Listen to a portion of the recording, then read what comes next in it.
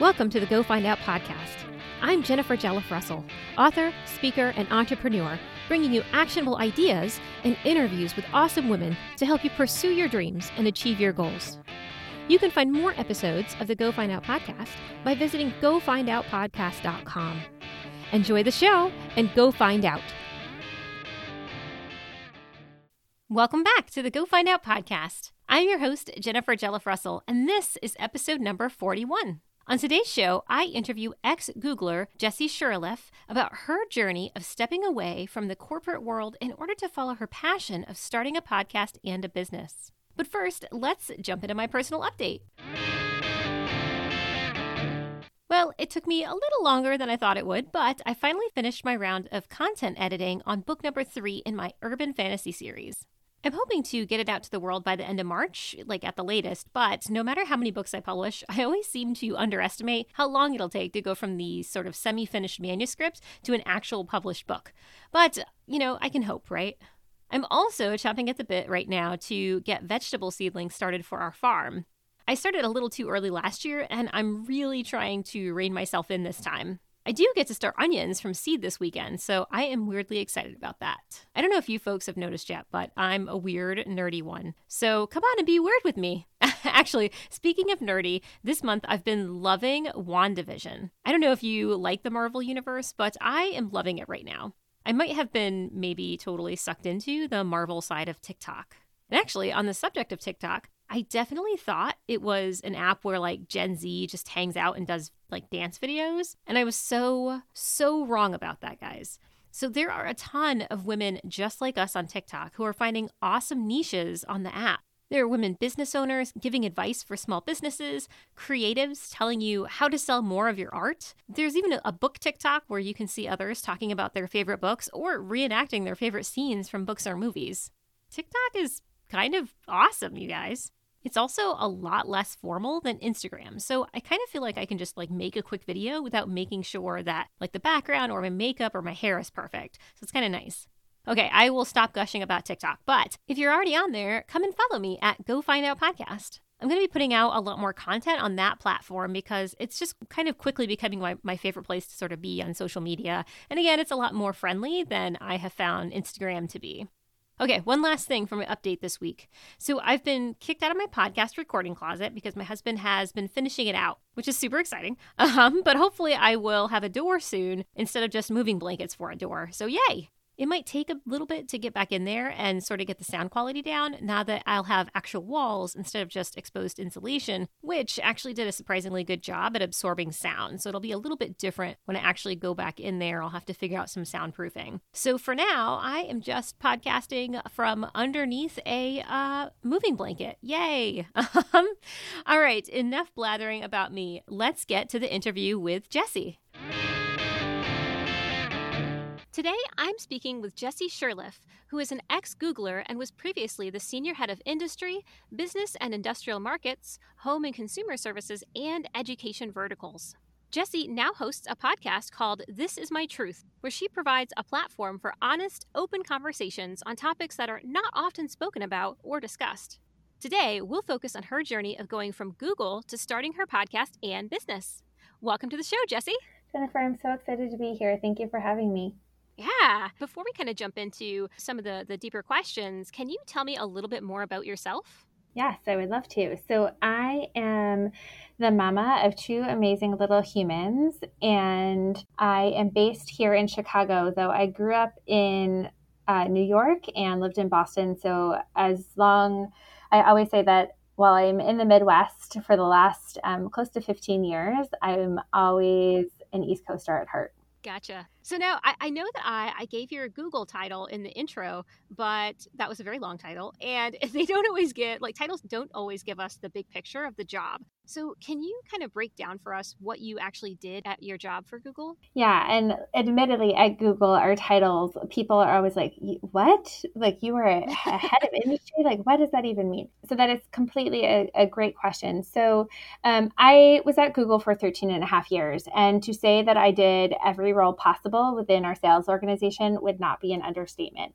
But for the last 5 years, I led a sales team that was focused on our display and video advertising platforms. And so for Google, that was YouTube and, those lovely little display ads that you see, as you're browsing the internet.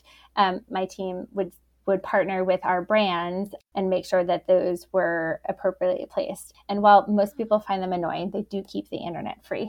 That's what I like to tell my team, that our mission was to keep the internet free. And so, we partnered with some of the largest brands, global brands across the B2B, education, and then home and consumer vertical space. So, brands like ADT or, University Phoenix, B2B brands like Salesforce, we partnered with large organizations, and my team is really responsible for becoming trusted partners to these executive teams and to the digital marketing teams, and really understanding, what were their goals, what were they trying to do as a business, and then aligning Google's solutions as it made sense to achieve those goals.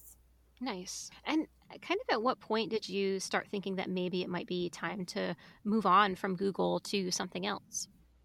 Yeah, so I posted about this on my blog, but I started to get this feeling, this nagging feeling, or I would say this voice. And for me, the way that I tend to make decisions, I'm not someone who has always, been like, I am going to be the CEO of a company one day.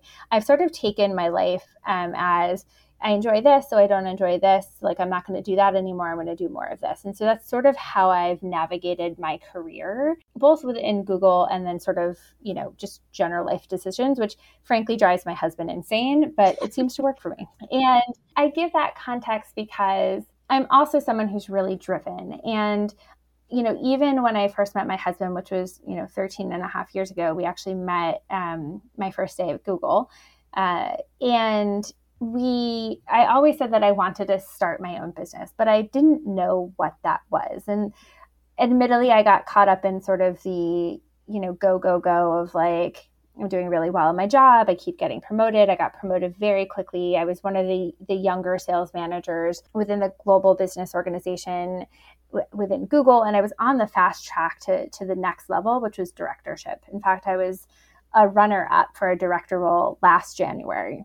And so, on the outside looking in, it was like I had this amazing job. I, had the quote unquote, the title. I was on that track to, like corporate success, quote unquote.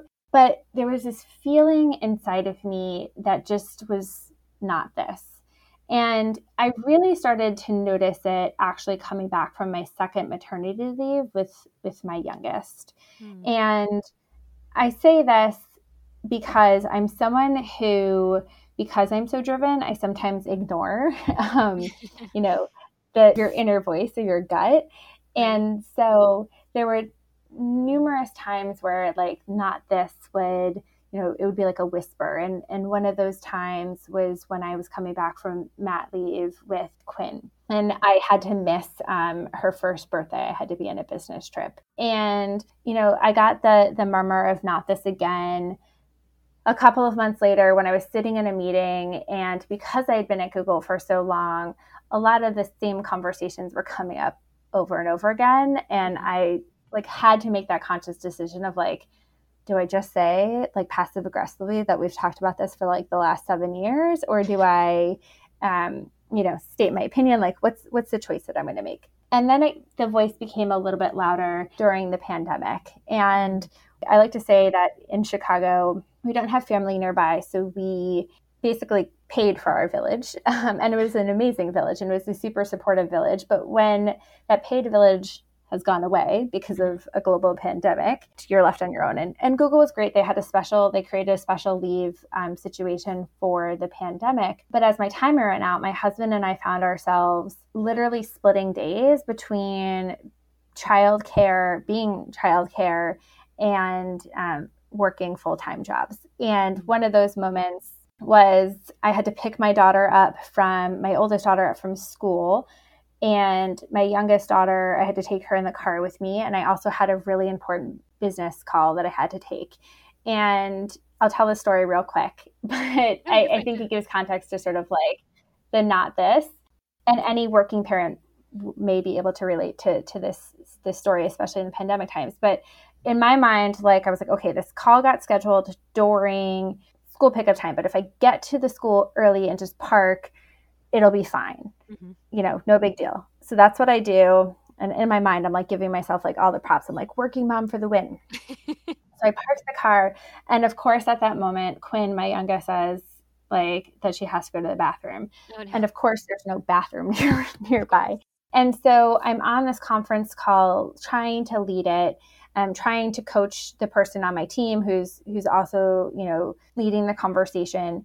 And meanwhile, in the background, my 2.5-year-old is having an epic meltdown because she cannot go to the bathroom. And I'm negotiating with her to, I'm not kidding you, pee in a Whole Foods reusable bag because it's the only thing in my car that, is some semblance that will like capture this, or telling her that she can just pee on me.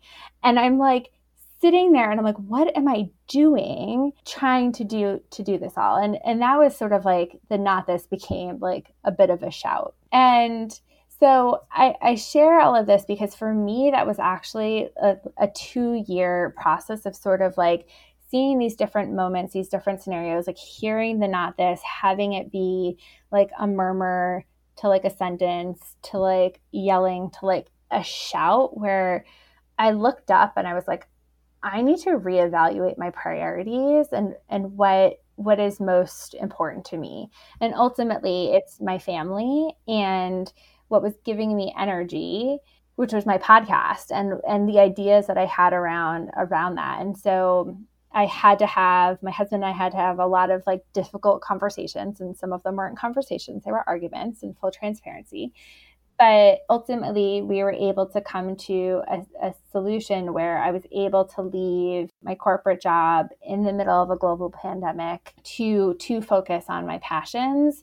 And I say this with so much gratitude and humbleness in my heart because I recognize there's so much privilege in me being able to do that when so many people, and women in particular, are not able to make that choice. The choice is being made for them. But, for us, it was this 2-year process of sort of, having these conversations, figuring out what that could look like. And then how did we start to, save and make adjustments and get to that point. And so now, obviously, I think most people have heard of Google, and it's one of those companies that a lot of folks really dream about working for. And as such, did you get a lot of pushback for deciding to leave? It's a really good question. It was really interesting, the responses I got. So my family, my dad actually was the person who really encouraged me to take the job at Google. So when I got the offer back in 2007, I will never forget this. I was in an elevator and I was like, Dad, I think I'm going to turn it down. I want to stay in Boston. I don't want to move to Ann Arbor, Michigan. I literally know no one in the Midwest, and I don't really have a desire to live there. And he was like, you don't turn Google down. At this point, Google had just been named for the first time the best company to work for. And I'm very grateful that I did not turn it down. It was an amazing 13.5 years. It afforded me numerous life experiences. I got to travel the world with Google. I met my now husband. I've met amazing, amazing humans, but also it was a job.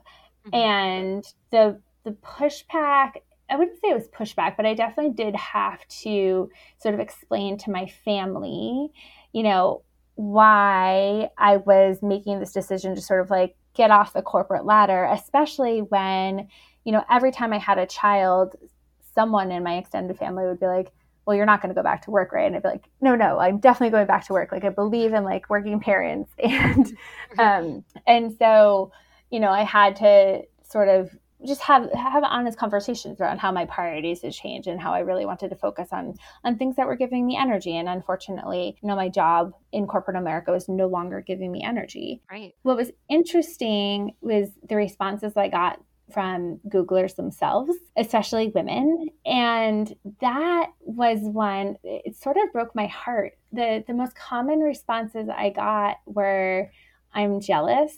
That's amazing. You're so courageous and brave. And I wish I could do that. And I share that because the theme that sort of came to me for myself for 2021, everyone had these like words. For me, it was like this came to me was this notion of like breaking the handcuffs. And I think that we all have handcuffs. Like handcuffs can be lots of different things. And so many of my fellow colleagues and friends, people I really admire, this notion of like golden handcuffs, for those of you who may not be familiar with that term, it's the notion of like a company giving you financial incentive to stay. It's real and it's legitimate. And that's why it took me 2 years to be able to actually, take the big leap, because we had to figure it out. And so it was interesting to sort of see the responses of my fellow Googlers and know that many of us can feel that burden of a handcuff in lots of different ways, even within an amazing company. So now you've been podcasting since March 2020. Yeah. So I launched the podcast in March 2020 on my daughter's 4th birthday. And so the podcast is called This Is My Truth. And I launched it as, my personal mission is to create community and connection through sharing personal stories. And the reason why this is so important to me is, for the longest time, I shared a little bit about this in terms of like just who I am as a person. I was someone who built up walls. I was able to achieve, outward success because, frankly, I didn't allow myself to really feel emotions. And it was a coping mechanism because I've gone through some big things in my life that I didn't necessarily want to deal with. And one of those was actually my journey to motherhood. And I won't get into all the details, but my husband and I experienced infertility. It took us a very long time to have children. We ultimately went the route of IVF, and we became pregnant with twins. And so my oldest daughter is actually a twin, though we lost our son when I was 16 weeks pregnant. And I share this because I didn't ever process any of that. And then 23 months later, I had my second daughter, also by IVF. And then I was in the throes of motherhood. And I looked up one morning, I'll never forget this, it's 6:03 in the morning, and I'm brushing my teeth, and my husband just looks at me and goes, "Are you happy?" And for some reason, I just blurted out the truth. And I said, "No." And it scared him and it scared me. And I had to get help, but I also had to really evaluate the things that had happened in my life. And one of those was that I had to deal with my journey to becoming a mom. And in doing so, I started journaling, I started writing a lot, and I started to share my story. I shared it for myself first, and then I started to share it with others. And in that sharing of my story and my journey, so many people told me too. And it wasn't that they had also experienced infertility. Some of them had, but more often than not, there were pieces of my story that they could latch onto in their own experiences. And I had my aha of how many of us have experienced moments where we felt alone or isolated and didn't think that anyone else would be able to experience what we experienced, which is true, right? All of our journeys are uniquely our own. But in sharing my story, I found community and connection like I'd never had before. I'd actually been like craving that, and I didn't even know it. And so my podcast was my way of paying that forward for all the people that created those safe spaces for me. And, I go back to, one of the reasons why I decided to leave Google. Someone asked me, what gives you energy? And my answer was, well, my family and these amazing humans that I get to connect with on my podcast, where they're sharing things that they may have never shared before. And I wanted more of that, going back to like, not this, not this, not this, like more of this, more of this, more of this. And so that made my decision a little bit easier to make. Do you feel like you have any specific habits that have helped you to be successful in podcasting? For me, it's been consistency. So, podcasts are blowing up, as I'm sure you are well aware.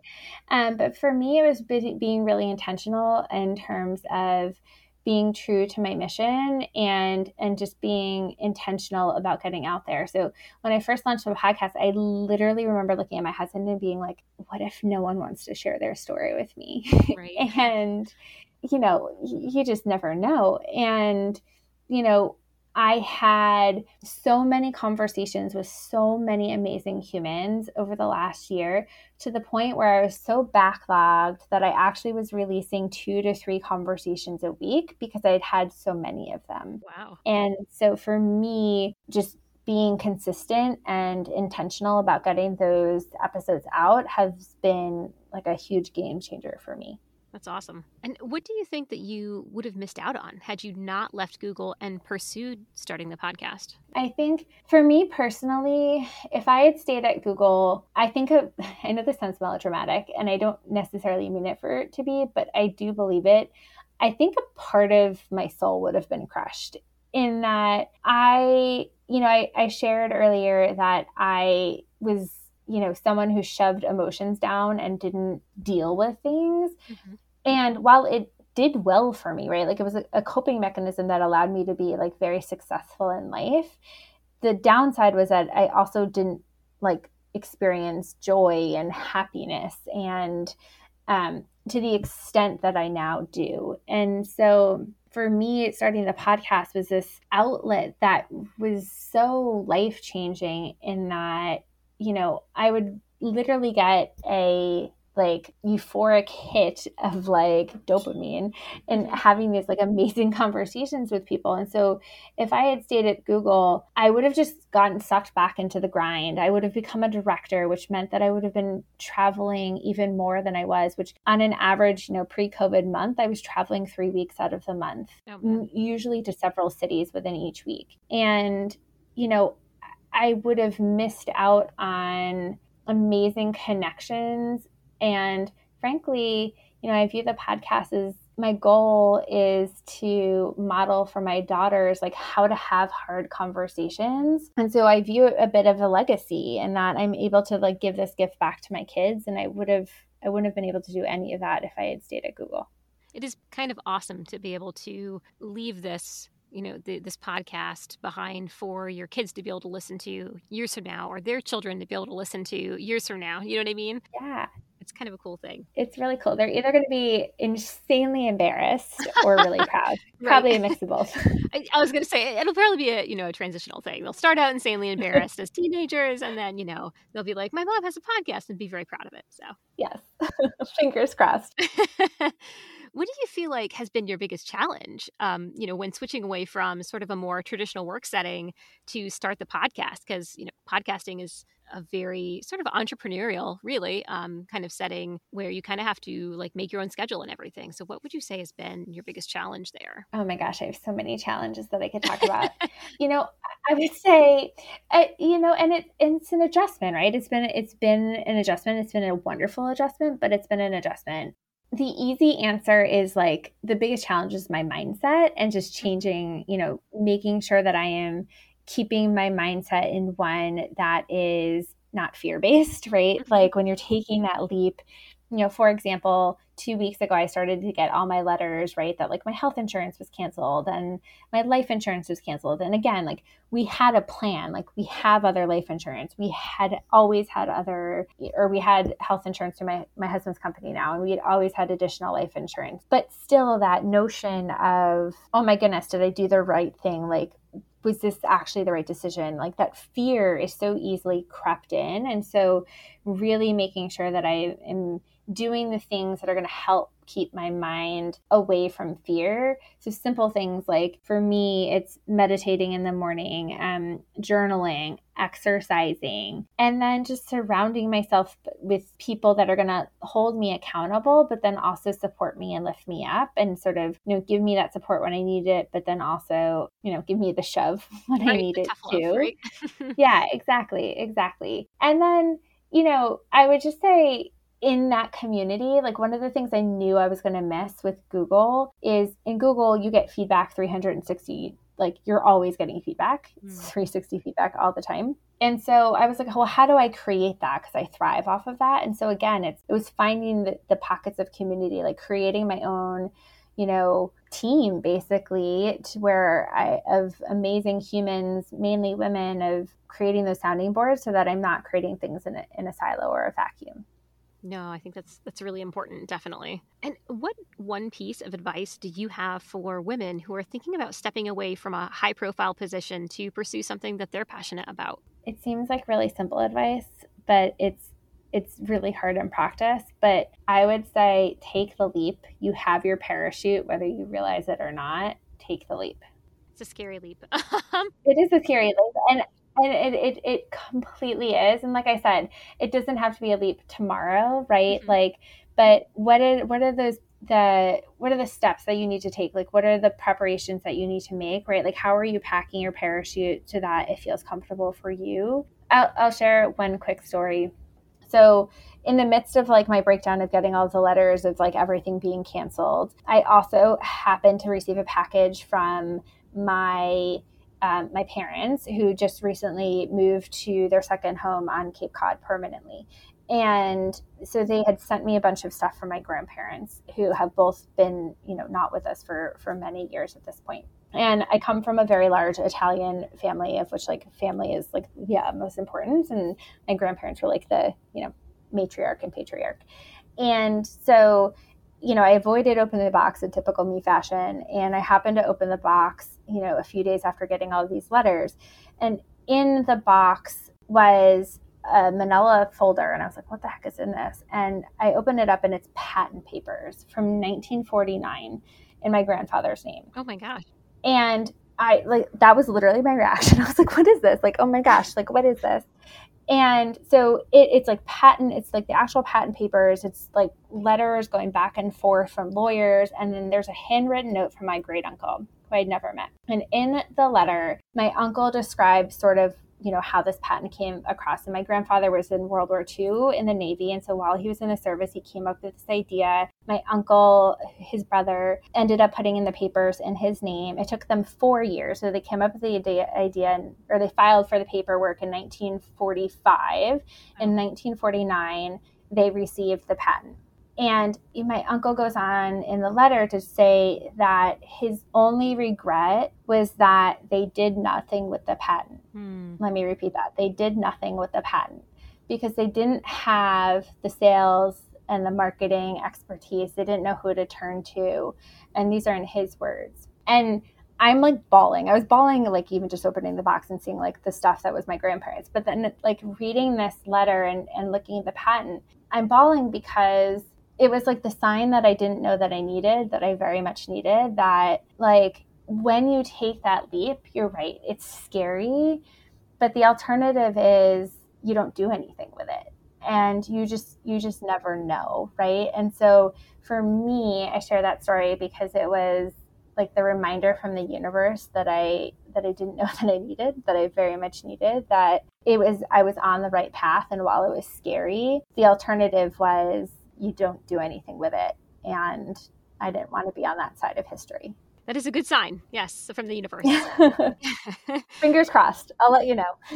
Do you have any recommendations for like books or maybe any other like inspirational tools that have helped you sort of in your journey? Yeah. So for me, one of the biggest supports has been masterminds and finding communities of like-minded, mainly women. So I'm in a mastery program with a coach, Heather Chauvin, which has been instrumental in just being able to surround myself with, like I said, like-minded people. And, other communities like Hey Mama or the Female Entrepreneur Network have been really, really helpful for me. And then, I'm a huge fan of Brene Brown, like big girl crush. And I would say like any of her books, but the one that I particularly love, especially, as I stepped into a leadership position at Google, but then I truly believe anyone is a leader, regardless if you like quote unquote manage people or not. And so one of my favorites from her is Dare to Lead. Mm-hmm. I have that one. I've read half of it. I need to finish it. Yeah. And now I understand that you are also starting a membership program for women entrepreneurs. Can you tell me a little bit more about that and when that starts? Yeah. So thank you for asking. We talked a lot about sort of, why I left Google and to focus on my passions. And one of the things that I realized as I was, making this leap was, and this is like a Google thing, I'm really good at a lot of different things. Like at Google, you have to wear a lot of different hats. And I was like, well, how do I take all of these things that I'm good at and like do something with it. But then I had to ask myself, but like, what are you most passionate about? And for me, that's really helping women entrepreneurs find their voice, both from a personal perspective, but also from a branding perspective, and then amplify that voice. I've talked to so many women entrepreneurs who have told me in so many ways, I have so many stories, but I don't know how to actually use them to help amplify my brand. And frankly, I don't have time to do it either. And it really struck me because at the heart of everything I've ever done at any point in my career, I can always tie my success back to building relationships. And you build relationships in two ways. You ask questions and you tell stories. And a light bulb went off in talking to these women. And I'm like, it's all about storytelling. And so I'm launching a membership program in April 1st, 2021. And I almost said 2020, going back a year, 2021. So April 1st, I'm really excited. I'm launching a membership program, and it is to support women entrepreneurs or female identifying entrepreneurs in helping them leverage storytelling as an effective sales and marketing tool. Because at the end of the day, people want to buy from people. Like, yes, they want good products, they want good services, but they really want to know the person that they're buying from. And you do that by leveraging your stories and your own experiences and the way to do that. And so I'm creating space where I'll be bringing in people from my network, from other networks, and really helping entrepreneurs identify how they can tell their stories and make space to actually create those stories in a way that will actually help them to amplify their brand's voice and ultimately bring in, more revenue or profit or whatever their goals are. Nice. That's awesome. And so where can we actually sign up for that or find you online? The best place to find out more is on my website at www.jessishurleff.com. That's JESSISHURALEF as in Frank, F.com. Or you can also check me out at my podcast on This Is My Truth, and I post I talk about all the information on my podcast as well. Perfect. And I will definitely drop those links in the show notes as well. Thank you so much for coming on the show today, Jessi. Thank you so much for having me. This was so fun. I appreciate it. I thought that there were a lot of really great takeaways from Jessi's interview. One thing that really stood out to me was the phrase golden handcuffs. I definitely had heard the phrase before, but I had never really investigated it, to see what that actually meant. So golden handcuffs are when a company offers incentives like a bonus, stock options, the use of a company car, or supplemental retirement options to get good employees to stay at the company. I should point out that this isn't like some evil scheme by the companies, but rather it's simply a tactic to get folks to stay at the organization. And I totally get it. It really is incentivizing to know that if you do a good job, you'll get a bonus at the end of the year. And for me, that was definitely one major reason that I hesitated to leave my last traditional position. It was honestly difficult to justify leaving a job in which I knew I was going to get paid what my experience was worth and that I'd get a bonus if I continued to do a great job. It can be really hard to shake those golden cuffs if you're trying to leave a company like that. And society definitely doesn't make it any easier. Friends and family won't think twice about asking you, why would you want to leave a job that has such great incentives? However, sometimes those incentives aren't enough to keep you in a role, especially if the very act of doing your job is a soul-sucking endeavor. When I worked as a mental health counselor for a prison in Texas, no amount of incentives would have been enough to make me stay. And just as an aside, it wasn't because it was a prison. I enjoyed working with my clients there. What made me leave was the drama that the other counselors were involved in, which was being ignored by management. So no amount of bonus or other incentives could have made me want to put up with those coworkers every day. So sometimes having crappy coworkers can help you break those golden handcuffs. And sometimes just the nature of the job itself can help you see past those incentives that the organization is using to get you to stay. If you're currently still stuck in a position because of those golden handcuffs and you hate that position, it can be really helpful to really examine if staying in your role and receiving those incentives really outweighs the mental health benefits of leaving, of taking that sort of leap into the next thing. And speaking of taking the leap, that's the other thing that Jessi spoke about in the interview that really stuck with me. I loved that story about opening a box of her grandparents' stuff and learning about her grandfather's patent that he never did anything with. He never took that leap, and there was a variety of good reasons why he didn't, take that leap back then. I mean, we didn't have a world of knowledge at our fingertips like we do now. Things were a lot harder to do back then and also took a lot longer to get done. But today, things move at light speed. Like, seriously, think about it. If you want to start a business, you could literally hop online, find the forms you need, fill them out, and mail them in today. In a matter of weeks, you could be an official business. You could create a website in one day. You can build a following on social media platforms before you even start your business, and that way you have customers before you even start selling products. So it's easier than ever to start a business now or to jump into a new field. But it's still not that easy to take that leap, to take that first step of leaving your current position and leaping into the unknown. Why do we stay in dead-end jobs or crappy relationships when it's possible that we could do better and be happier? There's a quote by psychologist Virginia Satir that has really stuck with me since I heard it in grad school. She said, "Most people prefer the certainty of misery to the misery of uncertainty." I'm going to repeat that. Most people prefer the certainty of misery to the misery of uncertainty. It's scary to try and do something different than we're used to. The thing that we want to do doesn't even have to be an entirely new concept. It could just be something that's new to us, something that, we've never done before. And underneath that misery of uncertainty lurks those 7 deadly fears, fear of failure, fear of success, fear of missing out, fear of deflation or losing interest, fear of mediocrity, fear of being alone, or the fear of competition, whether it's competition against others or ourselves. One or more of those fears is holding you back from making that leap. Because what if, right? What if you fail? What if you leap and you're alone in your effort to succeed because no one in your group understands your goals?